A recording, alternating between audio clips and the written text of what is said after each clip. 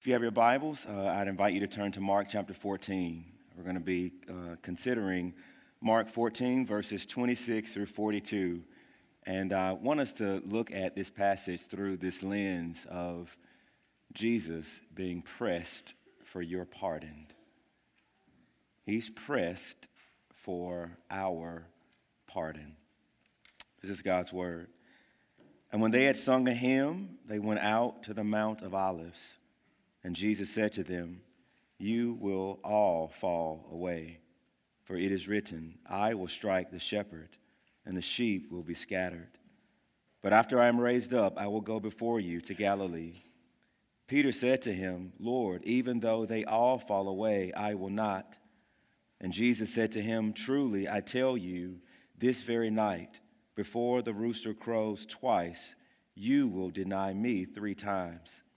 But he said emphatically, "If I must die with you, I will not deny you." And all the disciples said the same. And they went to a place called Gethsemane. And he said to his disciples, "Sit here while I pray." And he took with him Peter and James and John and began to be greatly distressed and troubled. And he said to them, "My soul is sorrowful, even to death. Remain here and watch." And going a little farther, he fell on the ground. And he prayed that if it were possible, that the hour might pass from him. And he said, "Abba, Father, all things are possible for you. Remove this cup from me. Yet not what I will, but what you will." And he came and he found them sleeping. And he said to Peter, "Simon, are you asleep? Could you not watch 1 hour? Watch and pray that you may not enter into temptation. The spirit indeed is willing, but your flesh is weak." And again he went away and prayed, saying the same words.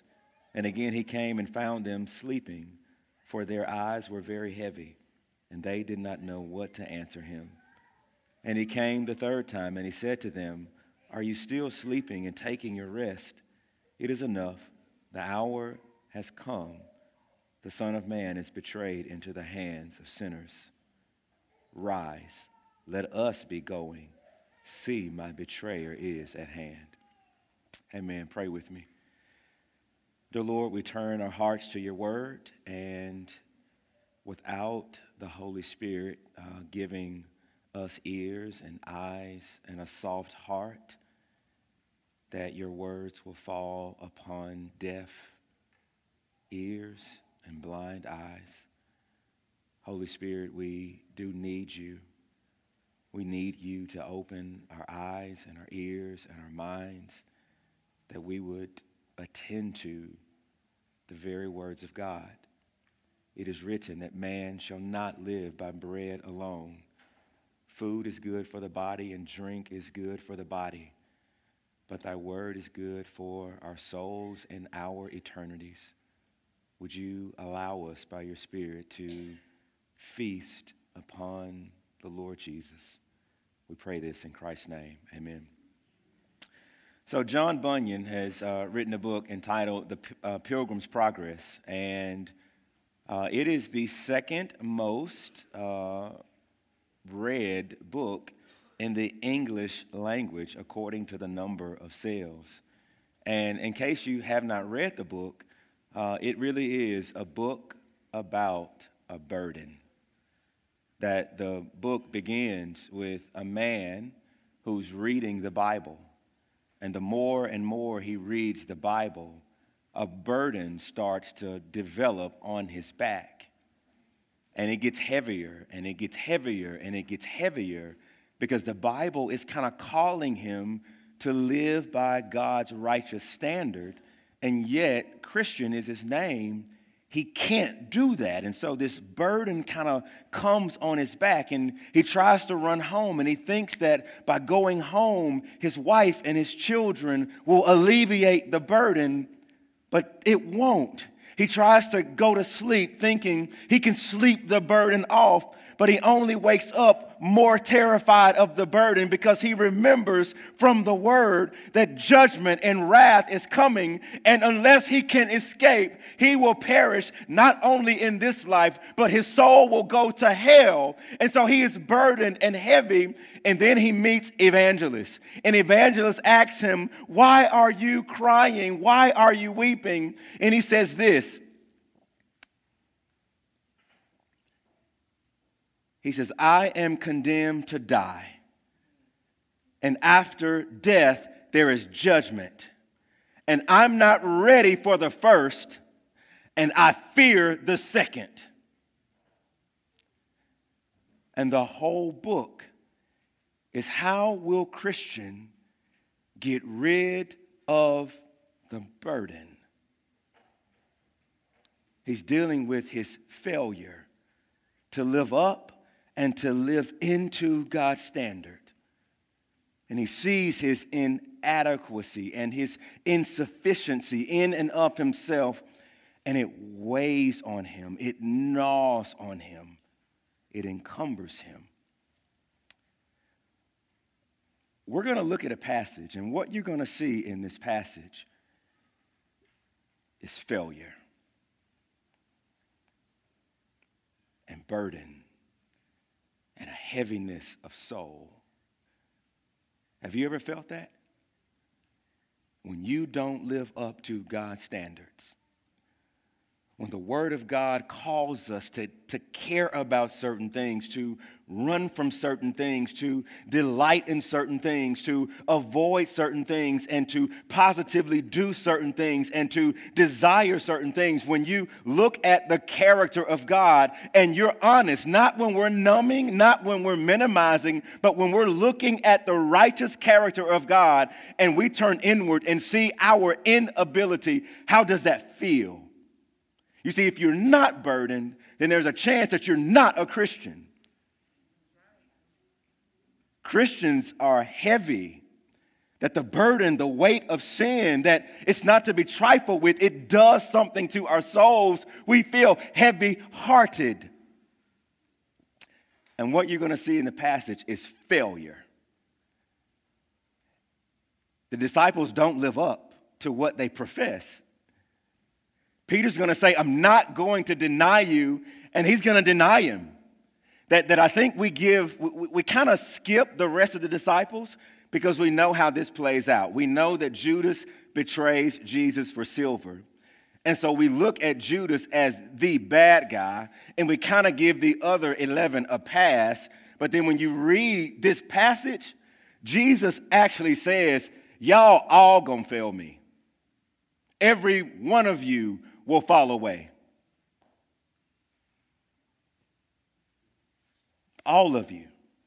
That when he needed them the most, they were unable to deliver. Peter will deny him. And their failure isn't only in the future, it's actually in the passage. And most of them fared well, right? Most of them were able to pick up the pieces and continue living, but one of them didn't. And it was Judas. Matthew tells us that when Judas betrayed Jesus for silver, he went back to the people who gave him money, and he was cut to his heart. And he said, "I have betrayed innocent blood. Take the money back." And you know what Judas did according to Matthew? According to Matthew, before Jesus was even crucified, Judas went and took his own life. Acts chapter 1 says that Judas's bowels bursted wide open. Why? It's the burden. It's the burden of failing. It's the guilt and the shame of disappointing God. It's the weight and the agony of our sin that it's pressing upon him. It's pressing upon him. It's pressing upon him so that he does what he thinks will lighten the load. He takes his own life, and he doesn't live long enough to see how the story unfolds. He doesn't see that Jesus goes to a cross.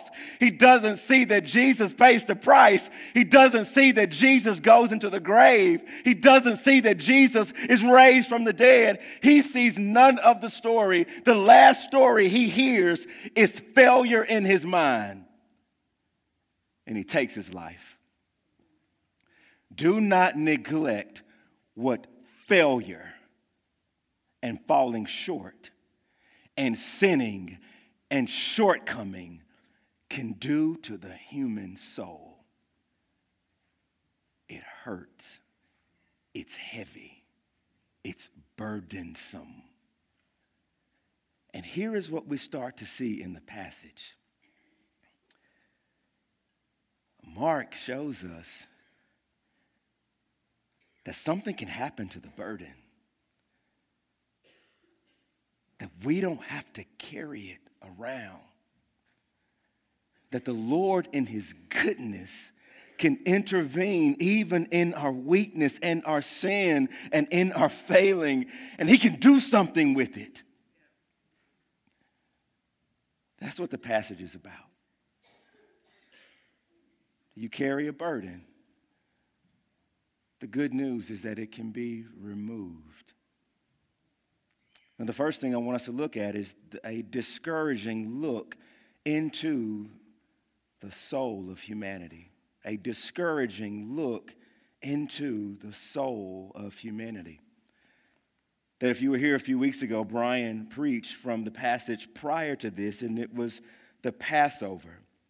Notice how our passage begins, that it actually says right there in verse 26, and when they had sung a hymn, they went out to the Mount of Olives. And so all of a sudden, the location is changing.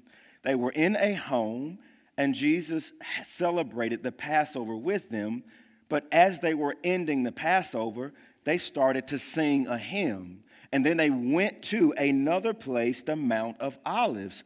Now, we don't know what hymn precisely that Jesus was singing with his disciples, but we do think that according to other writings, that he's singing the Hallel Psalms, Psalms 113 through 118. And it was customary during the Passover that you would drink 4 cups of wine. And we don't know if each person had a cup or if there was a big cup and you drank from it. We don't know. But you had to drink 4 cups of wine. And so you would drink 1 cup, and then you would sing or read these other psalms. You would drink another cup, and then these other psalms, and another cup, and finally you would get to the end. And the final one we think was Psalm 18, that as Passover ended, it is very likely that Jesus led the men by singing a line, and the disciples responded by singing hallelujah. They've left the house. They're now in the Mount of Olives. And something happens. When Jesus gets to the Mount of Olives, he delivers the bad news.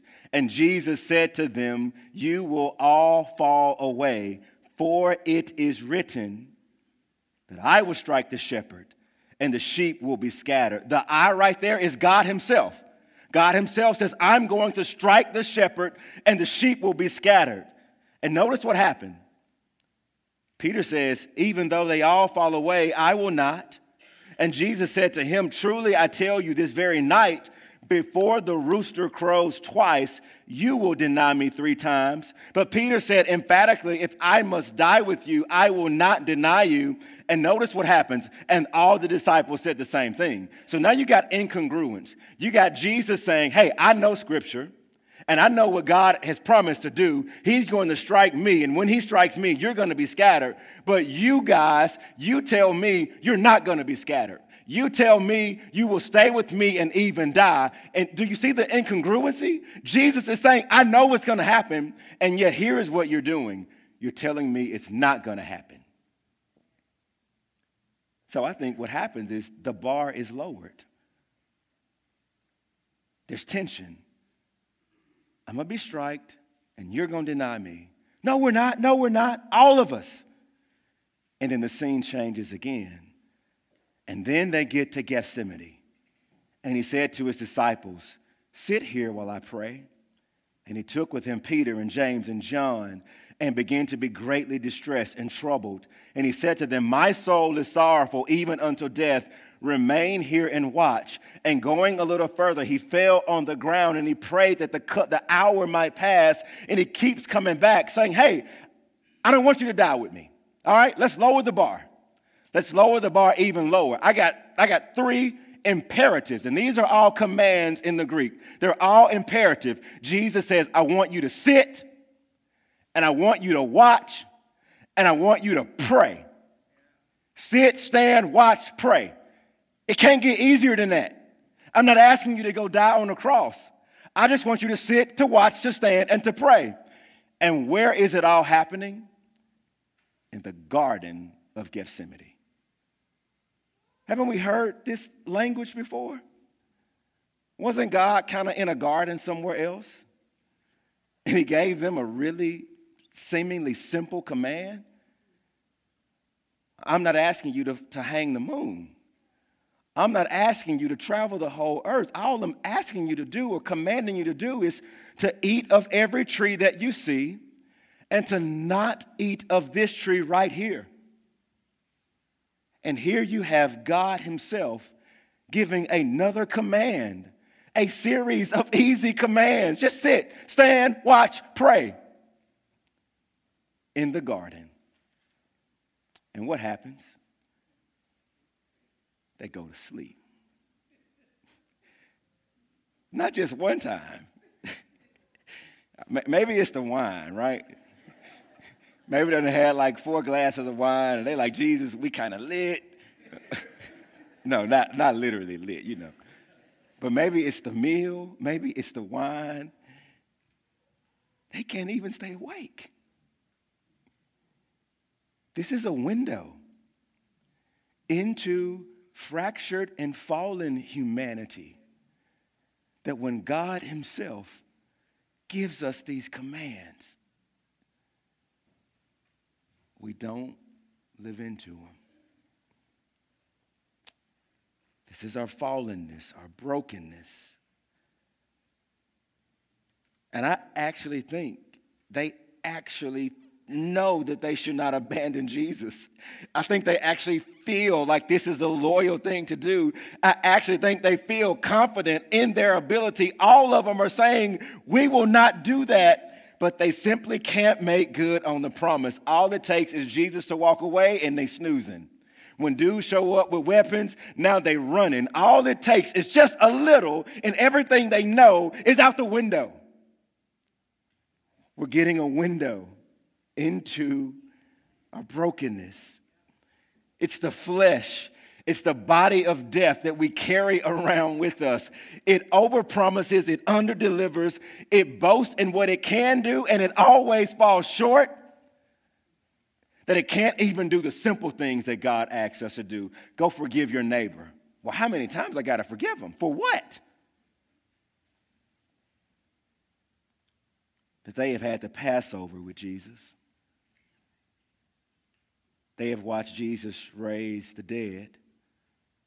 They have heard the most eloquent and most logical sermons ever preached because it came out of the very mouth of God. They've been in the orbit of God's presence. And despite it all, look at verse 38.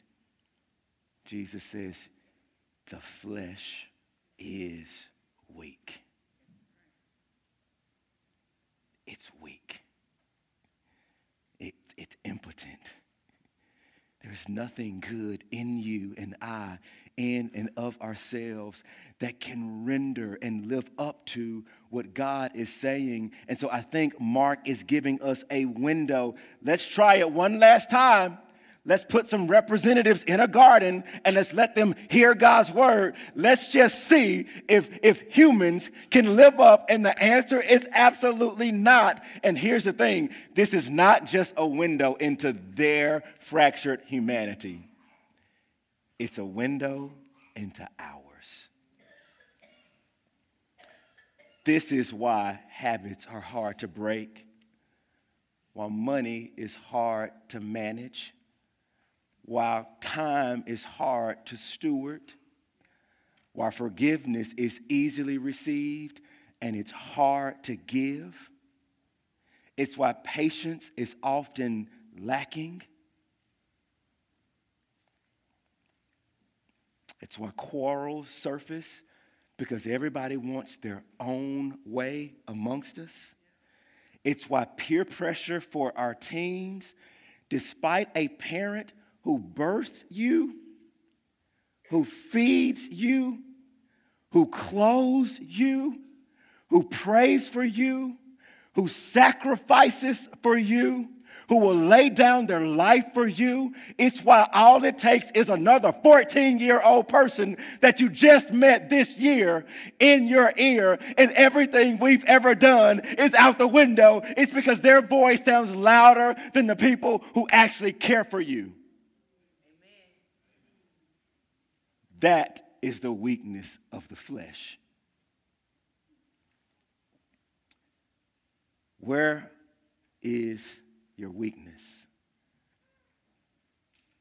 Where is your flesh doing a number on you? I want you to ask somebody who lives with you, who will shoot it straight with you, someone who knows you, because I think we're blind to it at times. We need others and the Word and the Spirit to illumine parts of our hearts and lives that we're blinded to. And if we're honest, when we stop numbing and stop pretending, what does that do to your soul when you see the ways in which you fall short? It makes me heavy. It makes my heart ache. It makes me not like what I see in the mirror.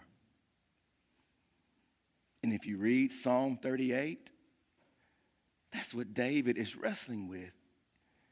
He says, Lord, it's my iniquity. It's my guilt that it's crushing me, that my bones are broken, my eyes are blind, my ears are hard, that David is showing us this fully orbed, fully human emotional response to sin.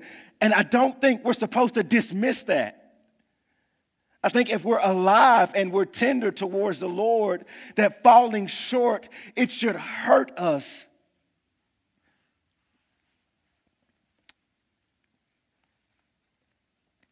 The second thing we see in the passage is a frightening look inside the cup and a beautiful look at Christ.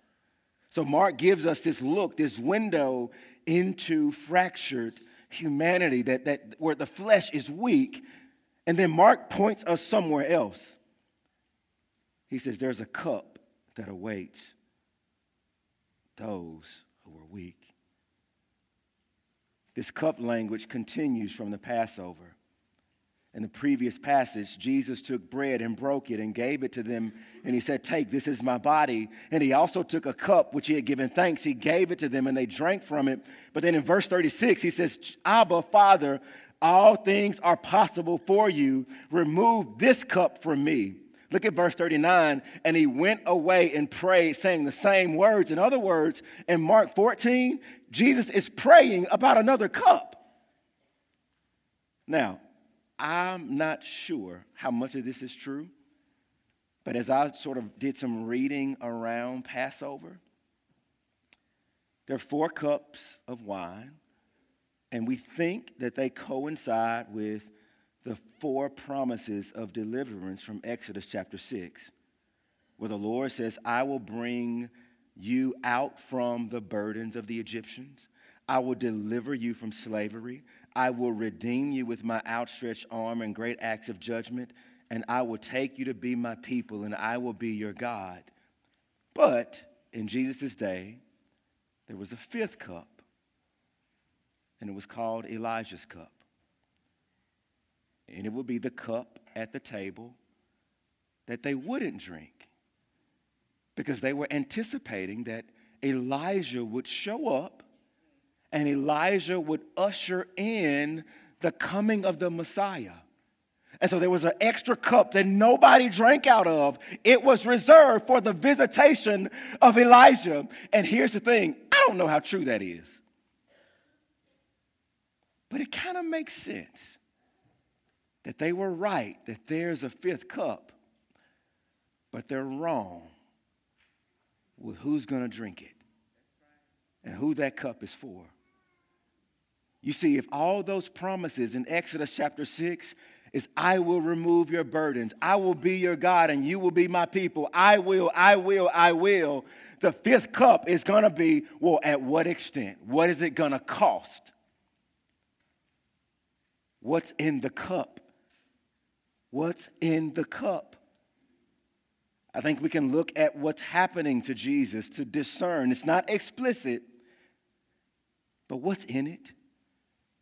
Jesus' divinity is shining forth in our passage. He says, you will all fall away. I know what's going to happen. He says, Peter, the rooster, before it crows, you're going to deny me 3 times. And it happened. But you also see Jesus suffering. He says, my soul is distressed and troubled. My soul is sorrowful even to death. How is it that the author of life is afraid of death? He prayed that the hour might pass. How is it that the Lord of eternity is afraid of an hour? What's happening to Jesus' posture? That he's walking, and then all of a sudden in our passage, he falls to the ground. And in Luke's account, he walks, and then he kneels, and then he falls. I don't know if you've seen the strongman competitions where you see these big, strong men, and they're carrying like these boulders. And it kind of looks for a moment that he's going to make it. And they start carrying this thing and carrying this thing and carrying this thing. And before the end of it, like the thing gets the better of him. That this strong man is falling and he is whimpering because something is heavy. That's the posture of Jesus, that he comes out walking and all of a sudden he's crawling and he's kneeling and he's falling to the ground. What is heavy upon him? I think we can look at where this is happening. Toponymy is the study of geographical names of places. It's the study of why we name certain places certain things. And so, they're transfer names.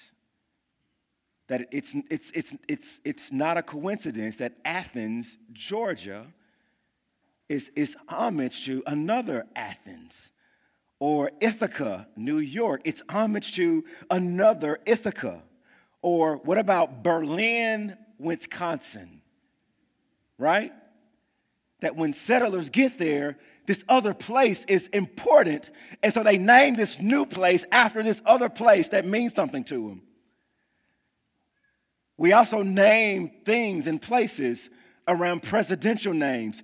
1,200 states, counties, townships, cities, and villages across America are named after presidents. Sometimes controversy is the basis of a name. Can-Do, North Dakota. You don't know why they named it Can-Do, North Dakota? Can-Do. Because there was a fight between the townspeople and the city council over who has the most power. And you want to know what the city council named the city? Can-Do. Because we're going to show you we can do whatever we want to do. That's how the place was named. Places are often named to celebrate positive events that took place there. Eureka, California, or Lucky Boy Pass in Nevada. They found gold there, y'all. That's why they named it Eureka. Or Death Valley, California.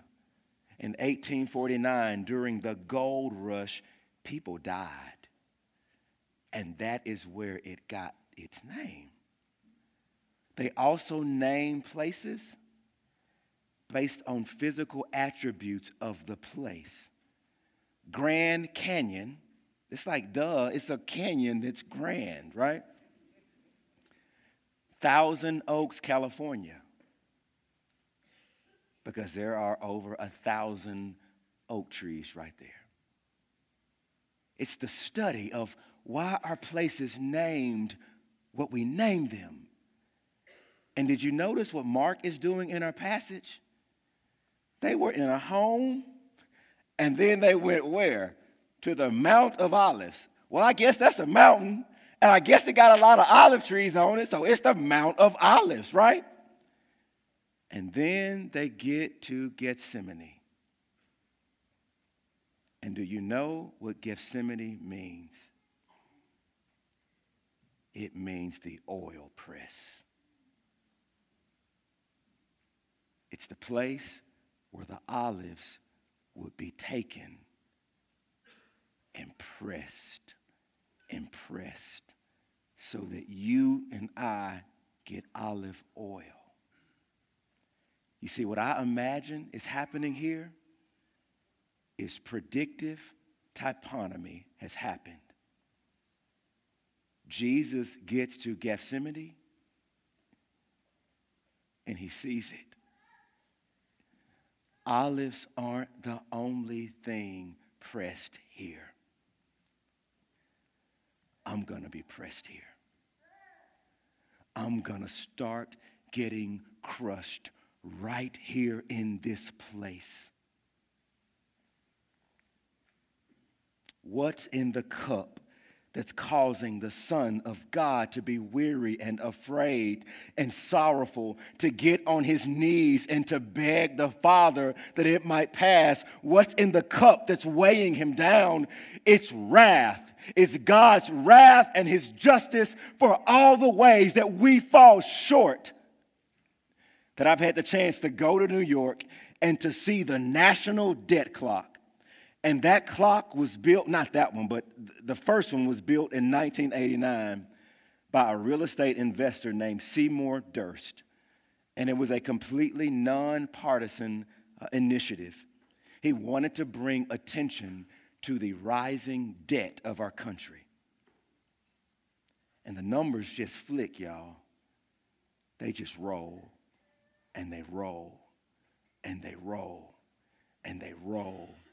This Tuesday at 3:44, when I was at this part of the sermon, looking at the national debt clock, we owe $23,444,863,993,466.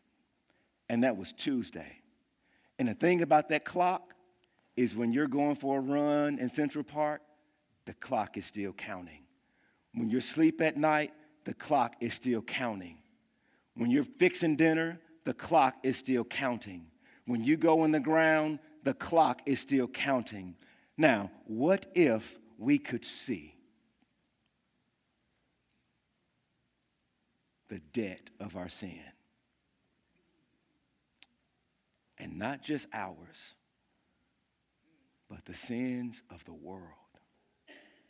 And not just those alive right now. Those alive 1,000 years ago, 2,000 years ago.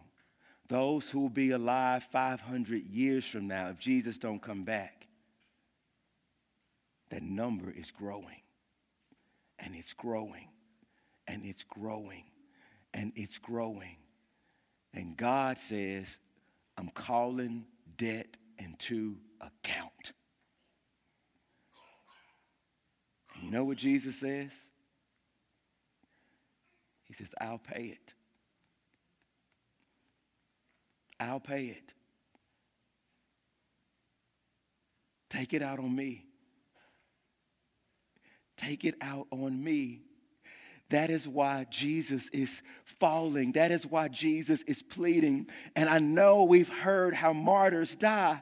I mean, think about Polycarp. For these many years have the Lord been kind to me. I will not betray him now. Think about the Apostle Paul. For I am ready to be poured out as a drink offering. Think about Stephen, who sees the Lord of glory and is ready. And you look at all of those men and they are not afraid. So why is Jesus afraid? He looks like a coward, but here's what makes Jesus different.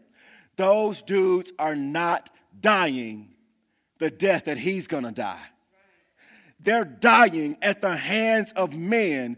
Jesus is dying at the hands of God. This is God the Father striking his own son down. This is God the Father crushing and pressing his own son. No one has ever died that death, and no one will ever die that death. He is the only one who can atone for our sins, and so he feels it in a way that no one will ever feel death. No one has died like he died. No one will die like he died.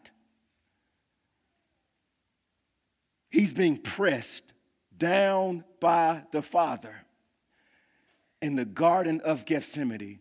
And it's the reason that Luke says Jesus sweated blood. He's being pressed. And you know what? If you're not a Christian this morning,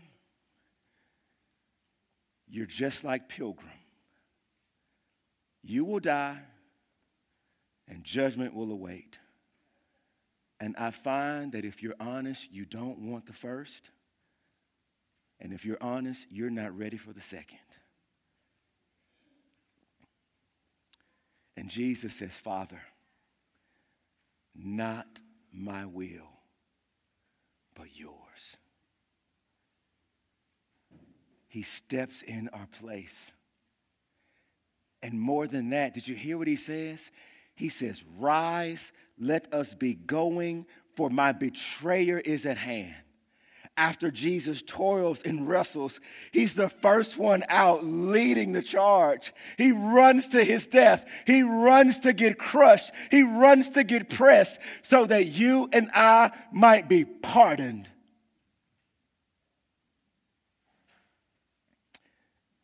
In Pilgrim's Progress, his burden falls, y'all. He doesn't carry it around forever. It falls, y'all, and you want to know where it falls? It falls when he gets to the cross.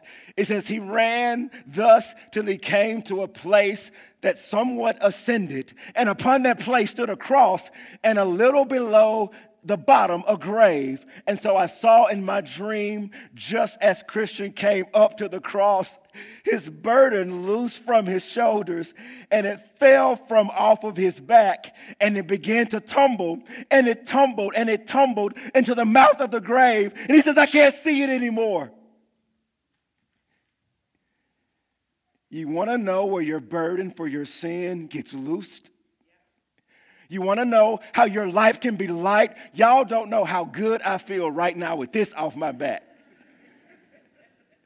I'm up here sweating, losing my voice. This book bag, right, is just kind of pressing me down. Do you know the lightness? The lightness when all of your sins have been cast upon Christ. I'm light. I can jump. I can run. I can do it all right now because my burden is gone. Do you believe that is true for you in Christ? That when you come to the cross,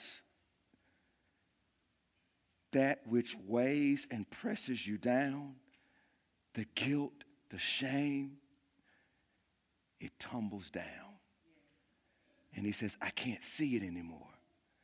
I can't see it. Not with a telescope, not with a microscope. I can't see it. It's gone. That's the good news of the gospel to you and I this morning. It's gone. Christian rejoiced. It says he sang a song of deliverance. Thus far did I come laden with my sin. Nothing could ease the grief that was in. till I came here. What place is this? Must here be the beginning of my bliss? Must here the burden fall from my back? Must here the strings that bound this burden to me crack? Blessed cross, blessed grace, blessed rather be the man that was put to shame for me. Put to shame for you. Pressed for your pardon. If you believe that this morning, you're light. You're free. Last and quick point. We get this one little glimpse into the future here, y'all.